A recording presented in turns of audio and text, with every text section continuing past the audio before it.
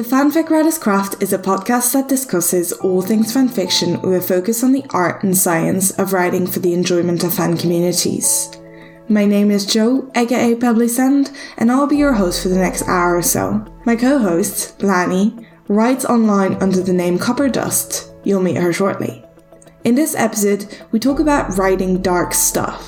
Topics that involve wars, death, assaults, and all those very nice things that often give rise to trigger warnings. We discuss why writers are drawn to tackling these issues, the cathartic experience of writing and or reading through trauma, and the boundaries we may set for ourselves when we write our stories. We also touch on trigger warnings themselves, when and how to use them, and on the ethics of writing in the darker corners of storytelling. While we do not discuss anything that is explicit, this episode obviously contains discussions of certain sensitive topics, so if you do not wish to listen to this episode, please don't hesitate to pass. But for now, buckle up, get yourself a nice cup of tea, and welcome to the Fanfic Writer's Craft.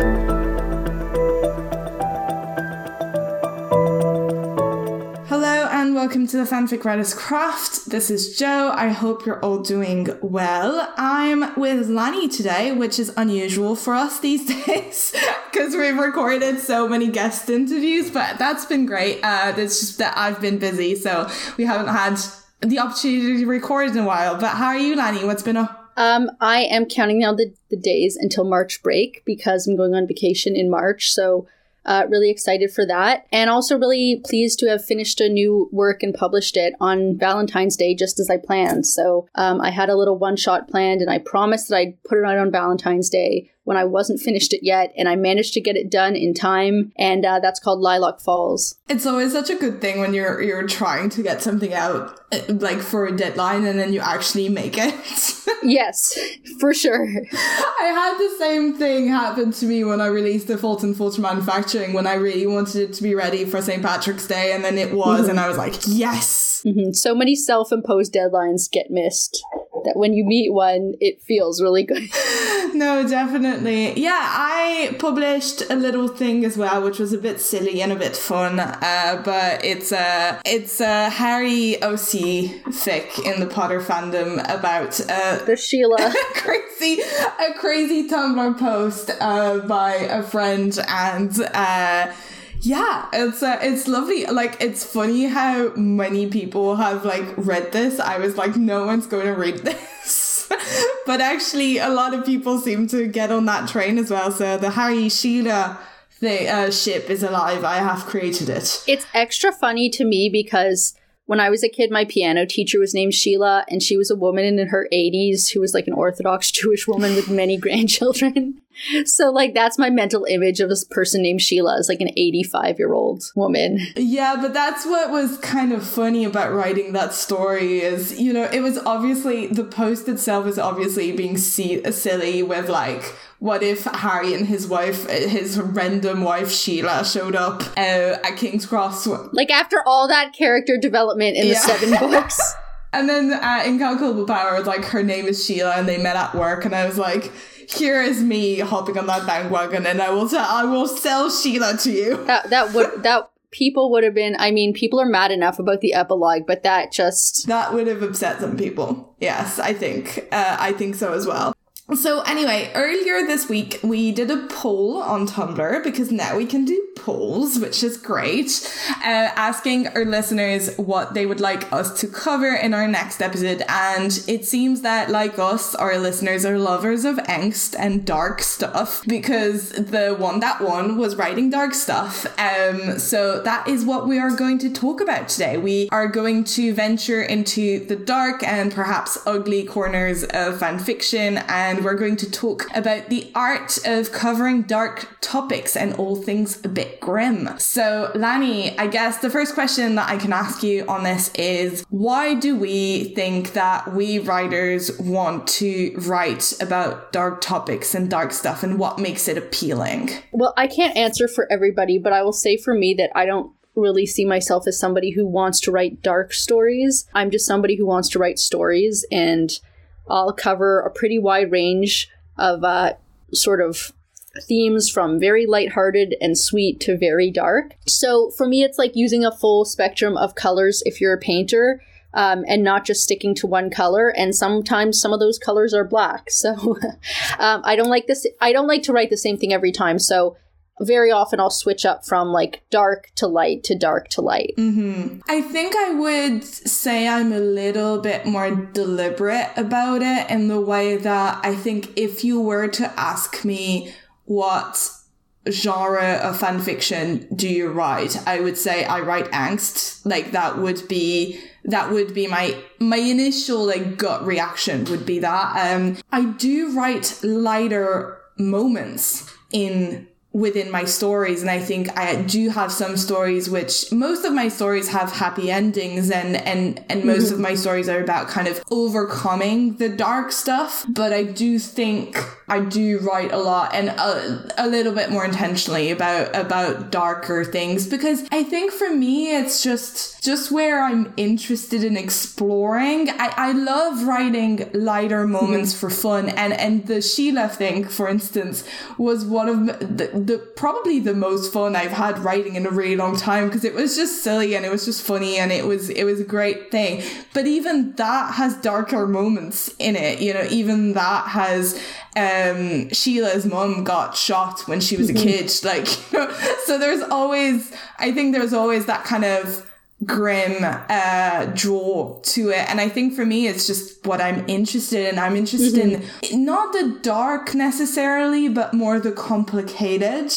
I think I'm interested in complicated spaces, and so I think that's kind of where I gravitate. I'm kind of like, I will follow where I'm led by that thing in my mind that just seems to come up with the story, like as I'm writing. Even if I have an outline, things will happen that are surprising to me that I didn't plan for. And I think, again, like there's always some sweetness even in dark stuff, and there's also usually something a little bit dark in the sweet stuff. So like the story that I wrote for Valentine's Day, overall, I wanted it to be very sweet and romantic and kind of different from other things that I've written. I wanted to experiment with really saying, like, this is a romance story. But there's still some parts of it that, as I've written and reread certain sentences, I was like, wow, that's really sad. But I think that's kind of who I am, is it does come into everything. It always shows up. Like even my story, Check the Spindle, which includes a lot of like girl guides and arts and crafts and like pony stickers and rainbows and butterflies.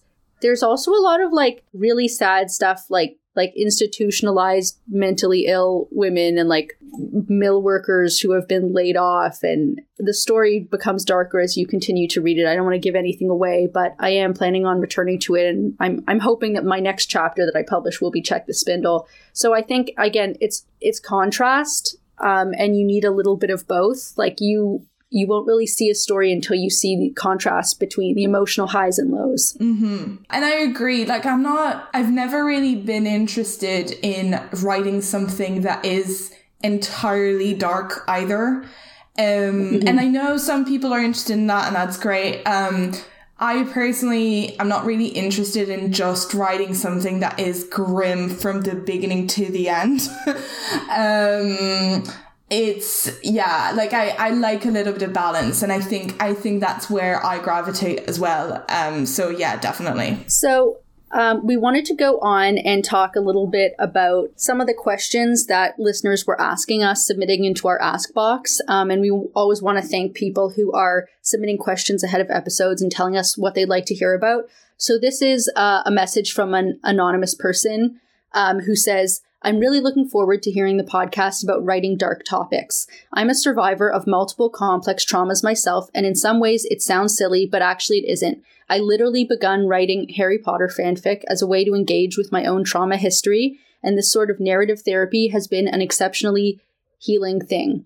I think telling stories is one of the main ways people make sense of things. How excellent that you're taking time to unpack this kind of storytelling. Yeah. Thank you so much for saying that. I'm glad that you appreciate the topic that we've chosen. It's funny because when I did the poll, I was like, I really don't know what's going to win. And then this one started. There was this one and the political topics as well, which kind of arose the most in the poll. So yeah, no, it's great. I think it's great that we talk about that, and I think it's great that that, that is something that we can talk about with fan fiction. I think one thing that I wanted to say about this ask, which wasn't really a question, but more of a statement, is I think it's a very interesting point. And I want to disclaim from the get-go that I'm not saying anything, I'm not denying this person's experience, and I'm not dismissing that. I mean, if you are writing to work through your own trauma, or if you're reading to work through your own trauma, that makes sense to me. And I think a lot of people do that, and that's a very valid thing to do. What I do want to talk about is, I think because this is the reality for some people, I think it is generally viewed by readers, especially other people who don't write, as like this universal experience. Like, if the writer is writing about this particular dark thing, it means that the writer must have experienced this exact thing and are working through their own trauma. And I just want to state that that's not automatic.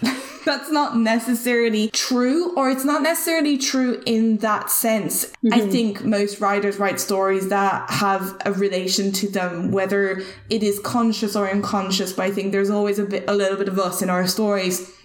But I don't think you should assume that just because a writer is writing about a particular topic, that means that, they have experienced that. And I think this is definitely the case with some readers who tend to expect that. And I know that's one of the reasons, for instance, where I don't really like to share my writing with people who know me IRL, because I know that they will assume, they will be like, are you okay? Did this happen to you?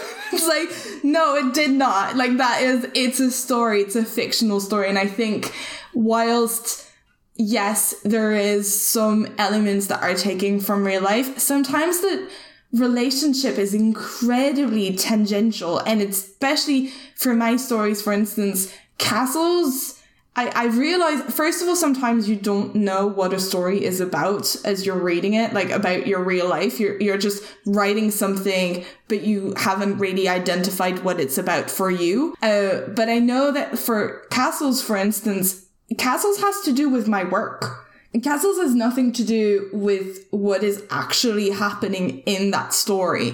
Castles is something that the feelings that I am trying to work through in castles are feelings that I have towards my professional life. So it's very tangential at best. And if you didn't know that, you wouldn't be able to see it. So I think that's something to keep in mind, that whilst it may be related, it might not be. And I think that this kind of assumption as well kind of feeds into that very toxic trend. Well, I find it toxic, of like wanting to force artists to only write about the very specific, write or film or whatever, the very specific experiences that they have had, versus, being able to explore things that you may not have lived through exactly, but have feelings where you can relate and empathize with that situation. And I think, we've seen people writing certain stories and then having to come out about having or not having these certain experiences because they get bullied on the internet about, oh, you must have experienced this to write about it. And I think that's kind of toxic. And I think it does come from that assumption that you must absolutely write and write through your own trauma, which is not necessarily the case. Yeah, I definitely think this is something that's been discussed not just in the world of fan fiction, but also like in the world of art in general. This assumption that every piece of art is true and autobiographical, and also that people don't have the right to tell a story if it's not kind of autobiographical. And I think we come down on the same side of this and say, firstly, like, mind your business. People don't have to say if they're gay. They don't have to say if they have trauma. They don't have to say if they've been raped. People want to talk about themselves, that's fine, but stop pressuring people into saying it. Also, not everybody is the thing that their character is because it's fiction. But I would say, like, definitely, I think writing dark topics can be a way of working through emotions that you have in your life, while the actual aspects of the literal story are different. So I know that in my writing, there are specific emotions that really are kind of autobiographical, even as the context and narrative is completely different than my own life.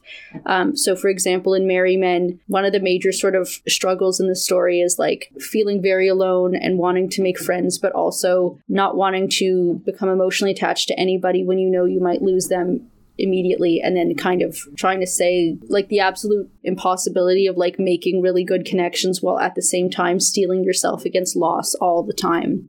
And that's part of the story. And for me, you know, I'm not in a war zone, thankfully, but this is sometimes how I feel a little bit about like the dating world, is like, how do you even make yourself willing to make connections with other people while also always steeling yourself against the possibility of loss and rejection. And it just, so there's like a certain emotion that it then gets processed into a completely different context and narrative. But there's something about it that feels relatable to me. And this can also be with friendship too. I mean, any kind of relationship can involve rejection or loss. And so I think that can be relatable even if you haven't literally gone through some of the atrocious stuff that actually happens in the story. I would say that I think people come to stories for different reasons. The things in my stories that are most likely to be autobiographical are like tiny details rather than main. Like, I would never have a whole character based on someone that I know, or a whole storyline based on something that happened to me. But for example, in Check the Spindle, I described the girls having matching outfits, and that was inspired by like a photo of my mother and my aunt that I saw that was taken in like 1965, where they're wearing matching dresses, and it's like the same kind of age difference and time period. And so that little matching dresses thing, like that Lily and Petunia are wearing, like that is taken from my real life, but it's a tiny detail, you know, it's not like the whole story. Yeah, no, I definitely operate on the same thing. Like, as I said, Castles is about my own feelings, but it's about my own feelings about a situation that has nothing to do with the actual plot or characters of the story. And I think I do take small details or like background details from my own life, or also just sometimes personalities or characters, or, you know, character traits or things that you've seen in someone that you're like, ooh, that's kind of interesting. But I would, same thing, I would never base it on an entire character, on an entire person that I know. It would be more an element of personality, or an element of the way this person dresses, or, you know, that kind of thing. I wanted to kind of ask you, in terms of writing dark topics, because I think that's kind of a question that people might have, is how do you decide what dark topics you're going to cover from like a personal standpoint, and how do you decide on that topic and decide on your own boundaries in terms of exploring certain things? Yeah, so I think that before I wrote Merry Men, I never worried about this. I just wrote where my thoughts took me, and I didn't really set any kind of boundaries for myself because I wasn't writing anything that was getting close to my area of like really strong discomfort. Then in Merry Men, I started to be like, how is this going to work? Because the Vietnam War is like, it's so messed up. Like, I don't know what to tell you. It's so, the more you learn, the more you know, kind of thing. So there came a point where I was like, some things are getting ruled out here. Because I can tell you there's plenty of stuff that would like occur to me and go into my head, but I'm not writing it down. So I guess it ended up being for me kind of like if you carved a sculpture out of marble, then first you take off everything that you don't want, and what's left is the stuff that ends up being the work of art. So I kind of ruled out everything that I didn't want in the story. And that was actually really useful to me in leaving what I did want. So, you know, there were things where it's like, maybe in a different world where people don't go after writers with pitchforks, there were certain scenes I would be willing to write, but not in this world. And then there were other things where it's like, even if no one came after me with pitchforks, I don't want to write this. So I think for me, ultimately, what I decided was that the story needs to be, you know, it's told from the perspective of the characters, but ultimately it reflects my vision and understanding of war. And when I write from that real life perspective of my understanding and my the way I view war, I think it will show through in the story in the way that I talk about characters and the way that I talk about these dark topics. So this is starting to get into ideas that we're going to address later in this episode, like glorification of war. So I don't want to give too much away about that right now, but I'll say that I had to kind of like think to myself, this gets even hard to talk about, but like, how am I going to write about like, you know, Vietnamese peasants or things like that? And then kind of the stuff that I didn't want to write about, I was able to situate the story in a way where maybe I wouldn't need to cover certain things. And specifically, like when I chose like the geographic location in which the story is set within Vietnam, it was like first I made a list of what I wanted from a location for the story, what I wanted and didn't want. And then I looked realistically at different areas and found the one that best matched what I wanted for the story. So for example, I wanted mountains and I wanted it to be very far away from like peasant villages and farms, because I was like, I'm not writing some of that horrible stuff that you see with like My Lai. Like I'm not doing that. So I definitely, that informed my choice to set the story in Kon Tum, which is in Western Vietnam, which is kind of more like a wild mountainous region and not as much of like a well-populated region. It also reflected some other aspects of the story that I needed, but that was like part of that decision. When it comes to like the scenes that involve physical violence, I think the way I did it was that it really doesn't read like a movie. It reads like how it would feel if you were in it in real life. So we know that in a movie, you know what's going on because you can see it happening, but you're not really experiencing it yourself. Whereas the way I write it, you don't really know what's going on beyond the sensory boundaries of the character that you're in. And a lot of the time, like, they don't know what's going on because they can't see, there's stuff in their eyes, or like an explosion goes off, their ears are ringing, they can't hear. So I use a lot of similes and metaphors to make certain things relatable because, of course, you know, we haven't actually experienced this. So if I just said I felt, it's not a first person story, but if I just said, you know, he felt the explosion go off, then it's like, but what does that even feel like if you're a normal person who's never been in a war and you've never felt an explosion go off? Like that doesn't really mean anything if you don't have that experience. So instead, I use a lot of similes that relate to things that would be understandable to those of us who haven't been in that situation. And obviously, like, a lot of this is imagination because I've never experienced it myself. But I think that I try to limit the very graphic depictions of sort of blood and guts. And when I do it, it's for a specific emotional moment that I need at that time. And it's not, you know, all over the place all of the time. Yeah, I definitely agree and sort of relate to the point that you're making about it being for the sake of the story. I think what a lot of people complain about, at least on the internet, like when I look at Reddit or whatever, is kind of this sort of trauma porn stories where it's literally just blood and guts and, you know, or whatever traumatic thing is happening, but without necessarily it having a point or it having, you know, any sort of relationship with the story. Like sometimes it's just gory details for the sake of gory details. I don't think there's anything wrong with that. And I think, you know, I can think of a number of movie directors who just like gore for the sake of gore. So I don't think it's necessarily bad, but it is not what I tend to gravitate towards. But I've never written something like you have, like a real sort of war or something. So for me, to be honest, I've never really had to ask myself the question of boundaries. I just kind of tend to write whatever I feel is necessary to the story and whatever I want to explore as a theme. I've never really sat in and been like, oh, should I be writing this?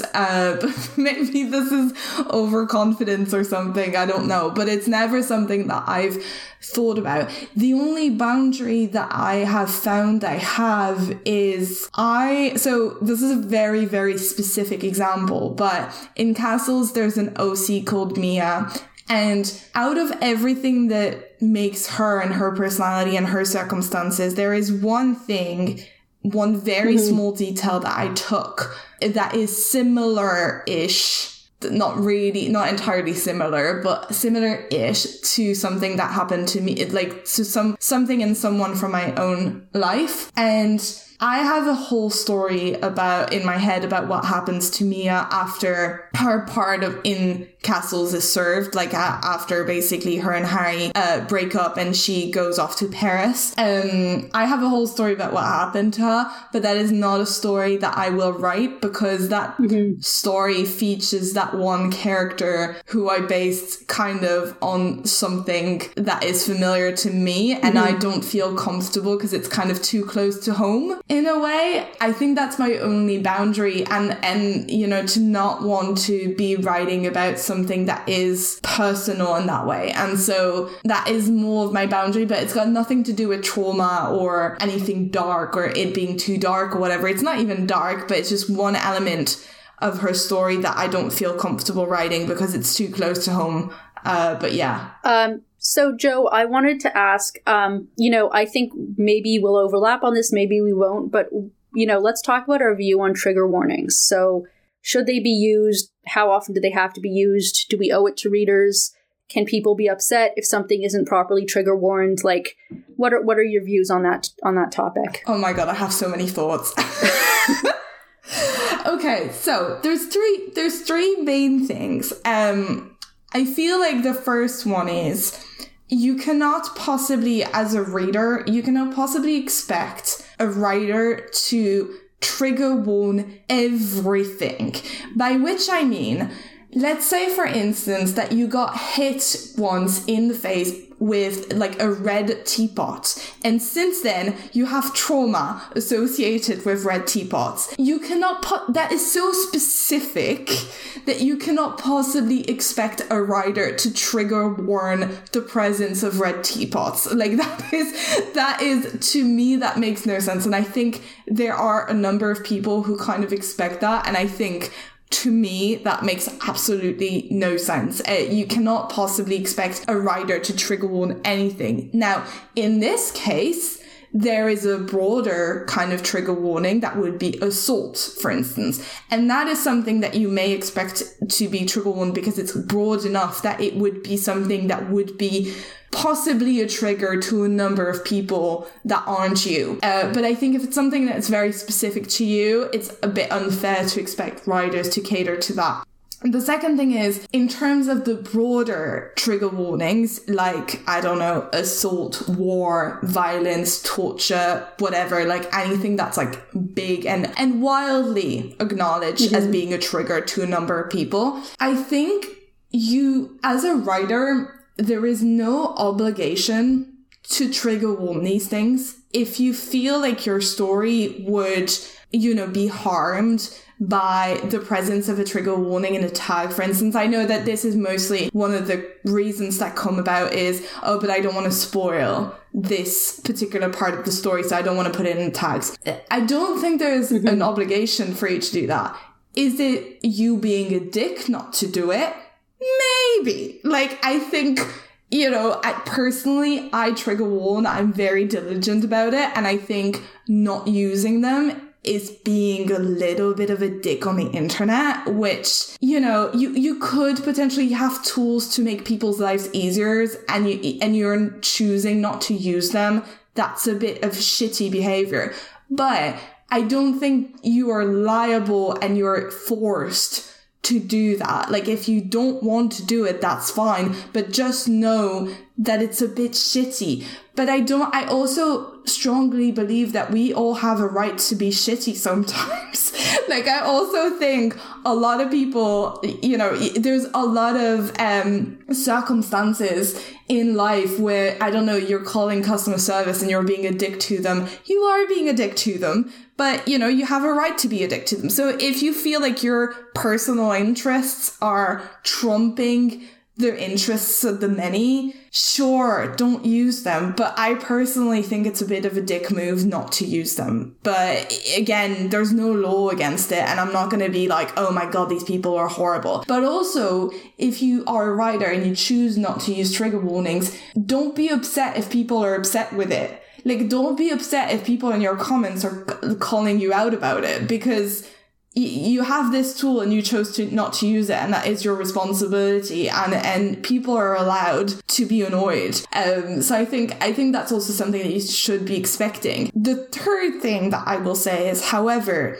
whenever a writer has indeed used trigger warnings and has trigger warned the story well enough, you as a reader, if you choose to ignore these warnings and still read the story and then still be upset about it in the comments, you brought this upon yourselves. Like, the number of people who comment on Castles yearly being like upset about some of the dark themes that I talk about in Castles, and I'm like, this is in the trigger warnings, it is tagged everywhere, I talk about it everywhere in the chapters that are a bit heavier. I even like include trigger warnings in the author's notes. There is literally nothing else I could do to make your life easier. So, you know, you can't really blame the writer at this stage if you are choosing to ignore it. Just read the tags, leave the writer alone. And I know there's this trend right now, especially on Tumblr, to be like,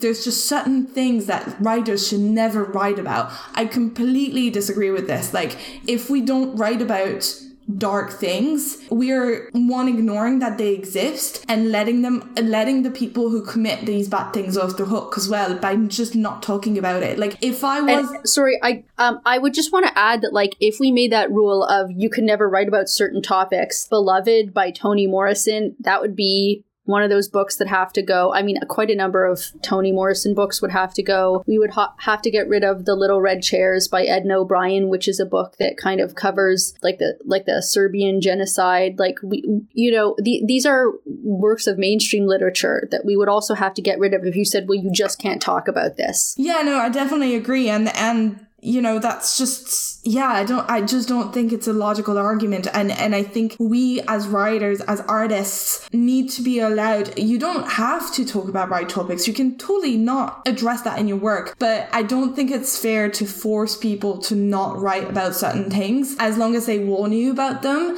I don't think there's anything that really should not be written about, personally. Yeah, I tend to agree that you can write about anything you want. I think, like, people also have the right to criticize your writing, but I don't think they should get you blocked from, like, the website.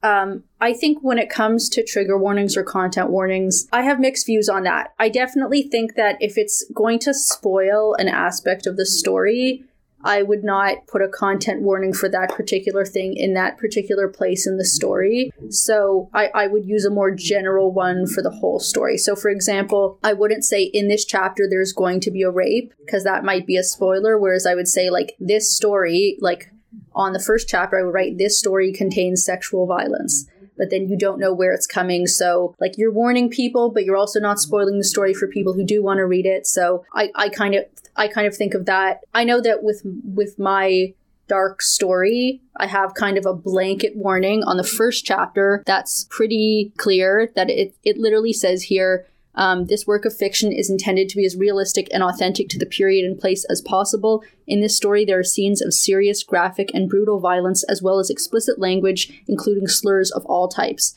There is sexual violence, homophobia, racism, and pretty much any other type of violence you can think of. If this story isn't for you, feel free to read something else. Please consider this your trigger warning. So, you know, if somebody has read that and then they're coming to me and saying, you didn't warn me about this chapter, it's like, if you wanted to open my story to a random chapter and not read the beginning, like, I can't stop you from doing that, but you can't come to me and say you didn't warn me, right? I also gave it the highest rating in terms of, you know how there's like teen, mature, explicit. I gave it like the highest one. And I think that covers a lot, because I think aside from trigger warnings, there's also saying, like, you know, this story is appropriate for teens. We know there's a certain amount of violence that you can get away with, but not, or a certain amount of sexual content that's appropriate, and then maybe not beyond that. And there's explicit, and there's mature, and there's like the G rating, which is like appropriate for everyone, which some of my stories also have that. So I think that does a lot of the work. Tagging also does the work. Like, if war is a main topic of my story and I have the tag war, then I don't think I need to say, warning, like there will be war in this story, because it's like, it's in the tags. It's in the summary. So like people need to be using their brains a little bit and reading the summary and reading the tags, because that tends to contain a lot. Look at the rating. If the rating says mature or explicit, it might be that it's just sexual content, or it might be violence. So I don't like that, like what you said with the red teapot thing. Again, it's true that like for people with real trauma, they can be triggered by like hearing the song on the radio that happened to be playing at the time that the thing happened. And there's actually nothing bad about that song. It's just that memory association that they have. Yeah. They can be triggered by a green 1972 Chevrolet because that was the car that person they knew drove. So, like, you cannot possibly warn for those things because nobody could know what someone else's triggers are going to be when it comes to those, like, sensory associations. And that's the reality of trauma. Like, that's why trauma is so bad, because it doesn't stick to these topics that are easy to warn about. It attaches itself to perfectly innocent things in your life that are inescapable and unavoidable. Like that's the horror of PTSD, which I think people in Gen Z would do well to read up a little bit more on so that they actually know what that is. So yeah, I think when it comes to people complaining in your comments, I would remind you that this is the internet. You can be a kid on the internet, but the internet is not for kids unless you're on like YouTube Kids or something. So you can write some story that pisses someone off and they can leave you a mean comment. And both of those things can happen. So, consider your internet usage and the fact that this is not the kind of environment like at school where there's an adult authority in charge who says when somebody is being mean to you that they have to apologize. Like there's no mommy figure there. So you're online. Trust me, online is a much softer place now than it used to be. I mean, like we talk about like, should there be trigger warnings on stories? And I'm like, when I was 9 years old and I wanted to find the lyrics to Dancing in the Street, a 1960s oldies song, and I was a 9-year-old and I looked it up and clicked on lyrics.com, then like that song's lyrics would be framed with banner ads of like explicit pornography. And like nobody was trigger warning for anything. And I was 9 years old and I didn't even understand what I was seeing pictures of. So believe me, the internet is actually a much softer place for people with trauma now than it used to be. And I guess that, having those experiences as a kid, it kind of, I guess it makes it harder for me to relate to people who came of age like post trigger warning or whatever, because like when I was in school, they didn't like warn you about anything. Like, and also like mental health wasn't invented and nobody cared. So yeah, I will say, I want to clarify that I don't think trigger warnings are a bad thing. Like, I think trigger warnings are great. And I personally, in my stories, try to use them as much as I possibly can. I'll think, okay, maybe this topic could be trigger warning or whatever. Again, I'm not saying something like incredibly specific, because as you say, when it's very specific, it's really hard. Like, you can't really expect another person to foresee that. But, things like sexual assault, PTSD, torture, like things like that, is a very easy thing to trigger warn as a writer. Either the way you do it, if you don't want to spoil the story, by putting a blanket sort of disclaimer on top, being like, this is a mature story, this is the themes that I'm working with, please, check yourself and see if you want to proceed. Or being a bit more specific if you wish to be more specific. I am a bit more specific, but I think both ways are very valid, and I think as long as you warn people, it's great. But yeah, like I've had people, and this isn't even related to writing dark stuff, but I've had recently, I had someone being upset that in Castles, Harry and Ginny end up together. And I was like, this is tagged as Harry and Ginny canon compliant. I'm sorry, they were triggered by that? Well, they weren't triggered, but they were mad about it. And I was like, this is literally in the tags. What do you want me to do? It is literally in the story is tagged as like canon compliant Harry and Ginny. And then this person wrote back to me and was like, well, I don't look at tags. And I thought about this from a trigger warning. That sure sounds a lot like when parents say to me, well, I don't look at Google Classroom. And it's just like, And I was just like, okay, but then there's nothing I can do for you. You know, I have, as the writer, I have done everything I can. And it's the same thing with trigger warnings and things. If, as a writer, you've done everything you can, as a reader, you also have to take your own responsibilities. Like for me, I can be very open about this. My father had a gambling problem. And I personally really do not like reading or watching stories that have to do with that. It's just not very enjoyable to me, and it's not an enjoyable experience. I am responsible of policing my own experience if I don't want to read that. Like, I am responsible of being like, no, if I see a fic that has a trigger warning like that, I am responsible to be like, well, I don't want to read that because that is triggering to me. And I would also say, Joe, that, you know, not everybody, it won't necessarily occur to them that gambling is something they have to tag or trigger warning for, because like that probably wouldn't occur to me. But if you see that a story has a setting of like a Las Vegas casino, you know, then you using your best judgment, or if it says that it's about, I mean, if you start seeing poker and card games like that in the tags, again, it's like you need to be making some inferences with your own mind. The same way that when I put war in the tags, that is kind of, you can infer that war involves physical violence. Yeah.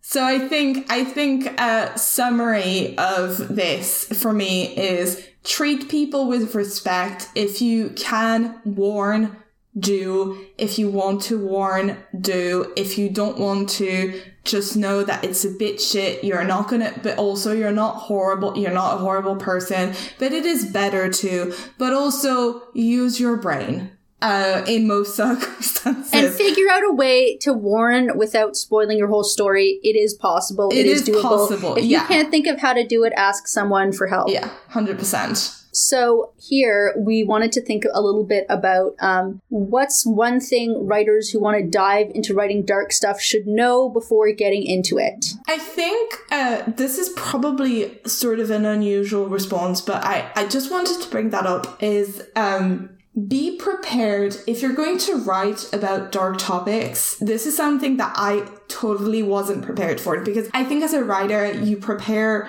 you know, you work on your story, you prepare your craft, you do your research, you do all the work that you have to do in order to get this right. But you don't necessarily think about the aftermath. And particularly for me, I have had people in my comment section and my ask box on Tumblr tell me things about themselves that are incredibly personal. And I have talked about it in our kind of wrap-up episode.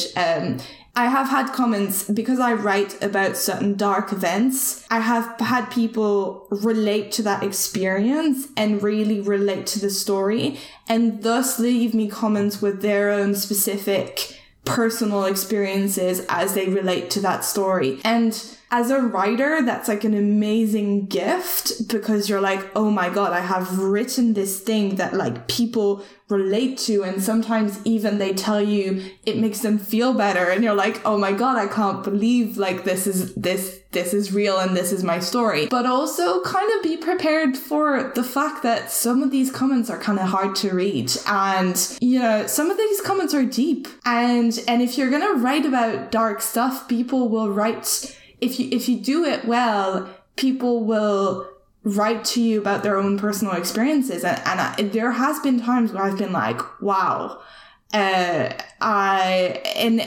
know, it is at the same time very rewarding, as I say, and I have nothing against these comments, but just like be prepared for the fact that people will relate to your story and will be sometimes very specific in their comments about why they relate to that story, and sometimes it's a bit sad. You know, it's good because you know that this story is making an impact, but it can also be a bit sad. What about you? Yeah, I think that I haven't had as much of the trauma dumping in the comment section as you have. I have had people who really identify with a specific character and then leave me comments addressing the story as though it were real life, and they're like furious about what happened. And it's a little bit like, you understand that this is a story, right? Like this is a narrative. It's not Like, you're talking to me like these people are real and they're not. I will say that, like, it doesn't always happen on the stories you expect it to happen. Like, you might think that if you write something really R-rated in terms of violence or trauma, that that's where it's going to happen. But I wrote like a PG-13 type of story called The Atoners that doesn't really have any like violence in it. There's one like oblique reference to something that's really lacking in detail. But I got people in my comments section, I think this is like a specific characters trigger some certain readers. Like, if you write about Severus Snape, you will get some like people who really identify with him and have like a lot of anger issues.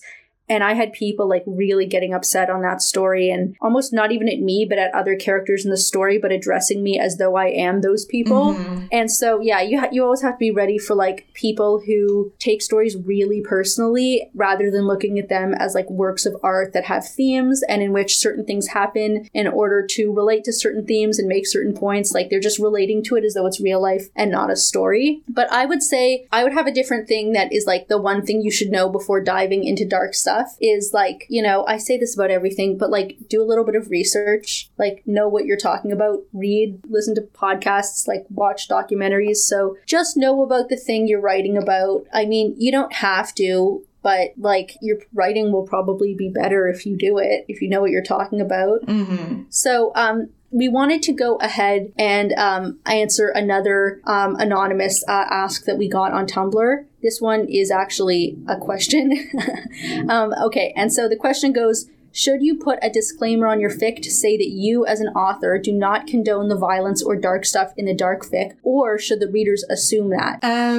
Okay, I think you need to rephrase the question there, because personally, I don't think it's either something that you should do, as in you are forced to do as a writer, but also I don't think it's something that readers should assume. I think in terms of assuming, I think, you know, there are writers out there who glorify violence and dark topics in their fics or in their original works and write it very badly and probably actually do condone those instances of violence. And I don't think readers should always assume good intentions. Like, if you're reading a work that is truly awful, you don't have to assume, oh, this person probably meant it well. I think you need to, again, you know, readers should use their brain and critical thinking. And if a fic or an original work is dealing with something in a very insensitive manner, you know, you're allowed to assume bad intentions or go with bad intentions. I don't think you should assume that a person does not condone violence. You should base that assumption on proof and text. In terms of putting a disclaimer, I will say what I think in a like theoretical way, and then what I actually do, because those are two different things. I think what I think is that you should be at a level in your mind as a writer where you trust your writing to speak for itself, and you also trust people to have working brain cells. So what I mean by this is, you know, I recently got a comment because in my long work castles, Draco Malfoy and Narcissa Malfoy get they do get prison sentences, but they're kind of short. And I had someone telling me that I made excuses for Nazis, which, like, from a standpoint, from an like objective standpoint, is such a ridiculous reading. It's also such an inappropriate, like, I'm telling you, stop with the Nazi stuff. Stop. Yeah, no, it is completely inappropriate. And I said this to this person. I was like, when I responded to that comment, I was like, this is insulting to actual Holocaust survivors. But anyway, but I think, you know, that is, to me, that is such, when I look at it objectively, that is such an insane reading of Castles that I don't understand how you came to that conclusion. And, you know, if they get short prison sentences, it's one, because I'm canon compliant, two, because I'm a raging socialist and I don't believe in prisons. Like, that is obvious. from the context of castles. But, so don't accuse me of like making excuses for Nazis. That makes no sense. But that is what I would like to think and what I know is objectively rational to think. In actual fact, when I get comments like these, I feel the need to disclaim. And when I did get this comment, I put it on Tumblr. I was like, I cannot believe I have to say this, but me giving Draco a short sentence does not equal to me, condoning Nazism. And like, I couldn't believe that I had to say this out loud, but also it did not sit well with me if I didn't do that. So I think ultimately it's a very personal choice. It's, would it make you feel better or worse to disclaim it? I don't think it's a should question. I definitely don't think there's an obligation to do it, but I definitely think if it's something that would make you uncomfortable not to disclaim, and that to me is a very personal choice, and that's very valid as well. Yeah, I'm going to answer this question probably more bluntly than you did, Joe. So in response to the question, do you have to put a disclaimer that you don't condone the violence? No. No, you don't. I find that there's no substitute for going to school and going to English class and getting an education in critical media literacy. Okay? My disclaimer cannot replace the minimum 15 years that you should have spent going to school and learning to read. Okay? I can't, this is why I have a job where I have to show up and 5 days a week kids have to sit in my class and go through these things again and again and again. Because it actually does matter to learn critical literacy. Because being able to sound out words and pronounce them is not the end of learning to read. If you're at this point now where you're a grown adult and you're asking people like me who you don't even know, strangers on the internet, to put a disclaimer on our stories saying don't literally do the things that you saw in this story, the education system has failed you. I'm sorry.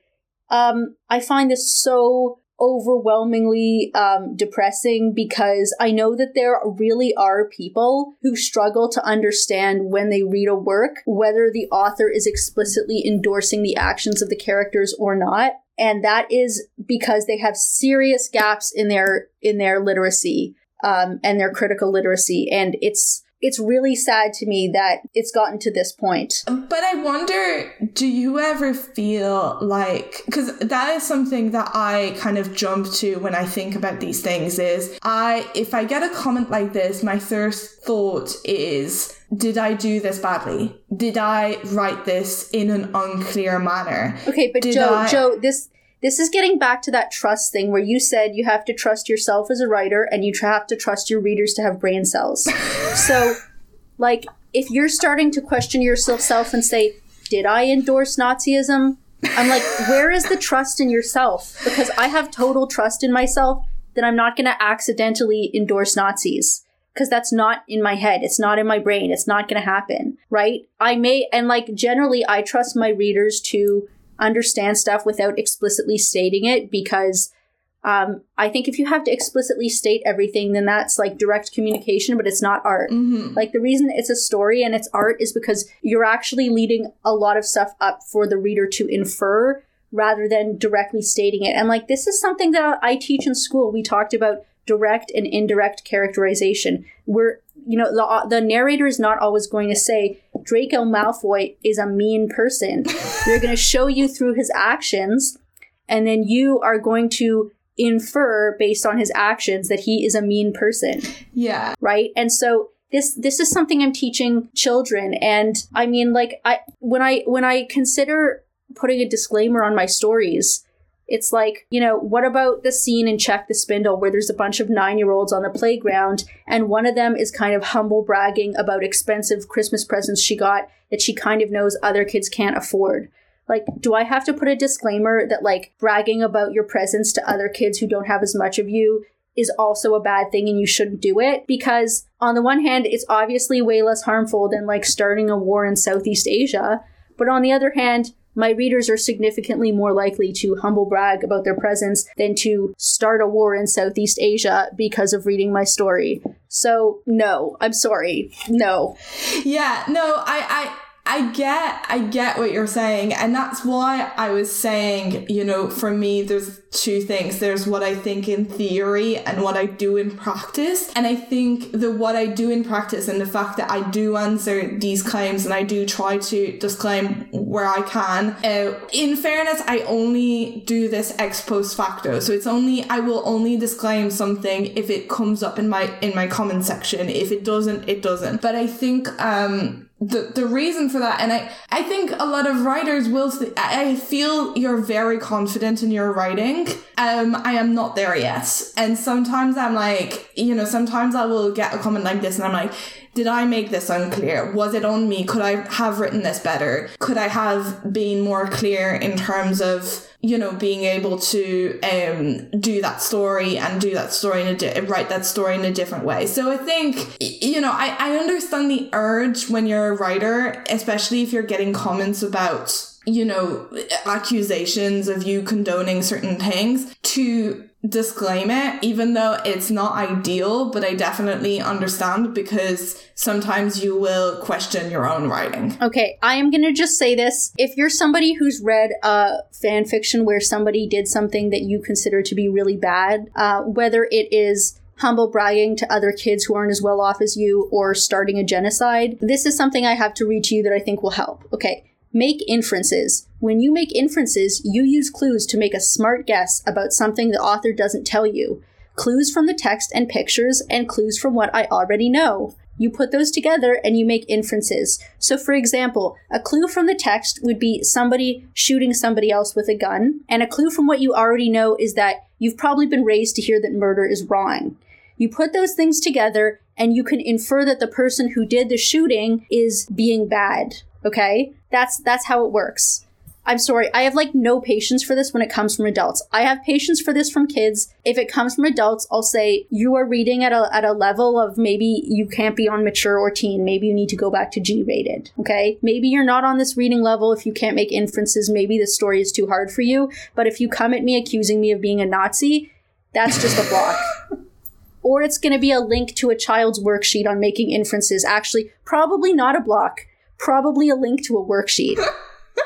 No, I think that's fair enough. And I think ultimately it is the right reaction. It's just that for me, but I think that's a different thing. It's a confidence thing where, you know, if I get criticism, my first thought is this person is right. So I will question myself and I will disclaim. But again, I don't think you have to disclaim. The last question that we got was, how do you write dark stuff that is accurate without glorifying it? And I was wondering what your point of view is, because I couldn't really put those together. So I was wondering what your point of view is. I think glorification is an interesting thing because it's not quite the same thing as condoning. It's kind of in between condemning and condoning is glorifying, maybe more on the condoning side, but not entirely there. So that is something when I think about war stories and what counts as glorification, because explicitly depicting a war is not by definition glorification, because wars do literally happen, right? And people do literally kill each other. And also some of the heroic stories that come out of war, they're not all necessarily false. There are people who will do things that they know are going to kill them in order to save their friends. There are people who in real life have, sacrificed their lives for their friends. So it's not automatically glorification to talk about that stuff. However, there are times I've seen war movies or read war books where I get icky feeling. Icky feeling is it's an instinct in you. It's a feeling. It's a feeling before it's even a thought, where you're just feeling you're feeling like there's a certain perspective in here that maybe is not matching what your perspective is. Yeah. But I think it's actually important to go into that feeling instead of escaping it. So, my initial response is, I'm not glorifying war because I hate it. But then as I've done more and more research into experiences of veterans, this is the part where it gets uncomfortable, because you will find war veterans who talk about it like it is glorious. You will find people who have PTSD and have seen horrible things and say, that, you know, they would do it again in a heartbeat if they could. Like, you will find people who say things that feel like unthinkable to you, but are true for them. So at the same time as, you know, I'm not trying to glorify war, it is also true that many soldiers, including ones who have seen the darkest stuff and been through it, will still perceive war as being glorious in certain times. So for example, Karl Marlantes, who's the author of the novel Matterhorn, which is based on his own experiences as a lieutenant in the Vietnam War, he described the feeling of, you know, like blowing up an enemy bunker that has human beings inside it as feeling like scoring a touchdown in the moment that you do it. That's like a pretty obvious example of glorification, but like, this is not coming from like a naive kid, but a person who's actually done it and been there, which I haven't been. And that's why I think context matters, because, you know, you can show that like, we don't have to be dishonest and pretend that darkness doesn't have its appeal in some ways, that destruction or nihilism isn't sometimes appealing. Like, we can be honest about that, because, you know, like the Die Young, Stay Beautiful thing, or war movies, like, they are real impulses that people have towards like the dark side of things, whether it's heroin addiction, whether it's war, blowing stuff up, drug dealing, gangs, any of that stuff. Like, there is a culture of glorification, and people involved in those things often do glorify themselves, because part of it is, you know, it's a coping mechanism. So that instead of what you're doing being not only horribly painful, but, you know, it doesn't also have to be meaningless, because, you know, some of the worst suffering comes from when people believe their suffering to be meaningless and not for a greater cause. So I would say go into the discomfort and stop. Don't be out there being like, full stop, I'm not going to glorify it, or I am going to glorify it, but actually read and listen to experiences of people who have been in that situation, because you might hear things that go against your initial assumptions, and you have to stay in that discomfort for a while if you want to tell a good story. So ultimately, like I said, my overall perspective will shine through when you read the story, and I think by the end of it, you will have a sense of how I, as a human being, feel about war. But that doesn't mean that every character perceives or understands it in the way that I do. And I don't want my story to come across as just a piece of like anti-war propaganda, because it's not propaganda, it's art. And that means sometimes I have to adopt the voices and thoughts of people that I really disagree with. Yeah, and I think that's a very good point of knowing and understanding, both as a reader and as a writer, that the characters that are in a story do not all speak for the author. And just because there are characters who have a personality and have, you know, have done horrible things, it doesn't mean that the author agrees.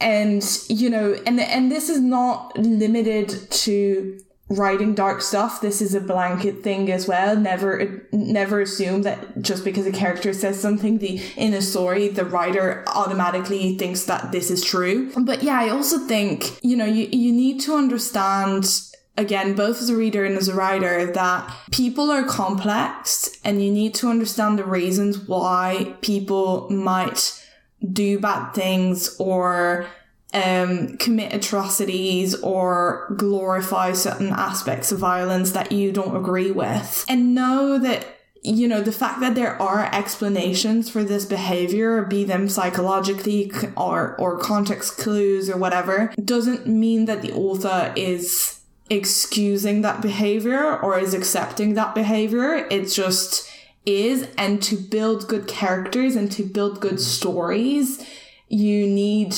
to have empathy, or if not empathy, but at least relatability to certain characters who are doing pretty dark things. And that does not mean glorifying. It just means being human and knowing that these things exist and that they exist for a reason, and you can disagree with them, and the author probably disagrees with them as well, but it doesn't mean that they don't exist. Yeah, and I would say don't be afraid to have a character deliver a whole argument in favor of something that you as a human being find abhorrent. Yeah. Because that's actually part of writing, is writing characters who are not like you. Yeah. So, you know, like I've had to just kind of get into this and get used to it. As I said, if you're feeling the discomfort, before you run away from it, consider leaning into it a little bit further. Yeah, I agree.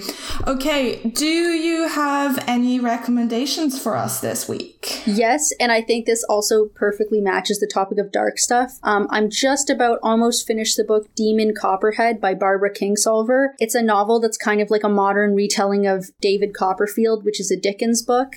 And it's sort of about an orphan growing up in rural Appalachia and like opiate addiction and the abandonment of rural America by corporations. So it's quite dark and it's really beautiful. I'm almost done. So that's the book I'd like to recommend. And I've also reading a story that's just wrapping up called Gold, and it's by Viscaria Fields on AO3, and it's a alternate universe Patroclus and Achilles story. Great. And also on the topic of dark stuff, I would like to recommend what is one of my all-time favorite books, Incendiary by Chris Cleave. So it was written in 2002 or 2003, I can't remember, and it's set basically between 9/11 and the terror attacks that happened in London in 2005, I think. And it's this sort of imagining of what it would be like to have a terrorist attack of that scale in the UK prior to it kind of happening. And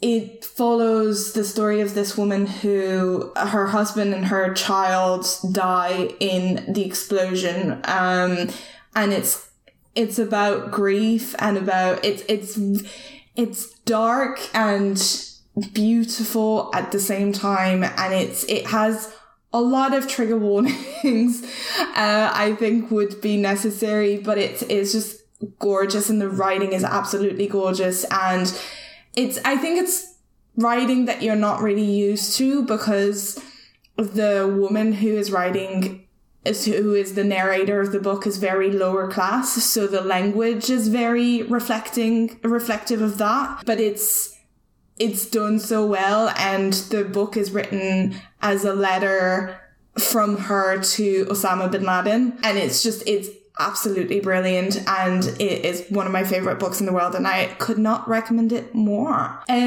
So Lani, where can we find you online? I am at copper-dust on AO3 and on Tumblr. And I am Pebbly Send on AO3 and Tumblr, and you can find the podcast if you have any feedback, suggestions, or topics for next episodes. Our Ask box is always open. You can find us at thefanficwriterscraft.tumblr.com. Bye everyone. Bye.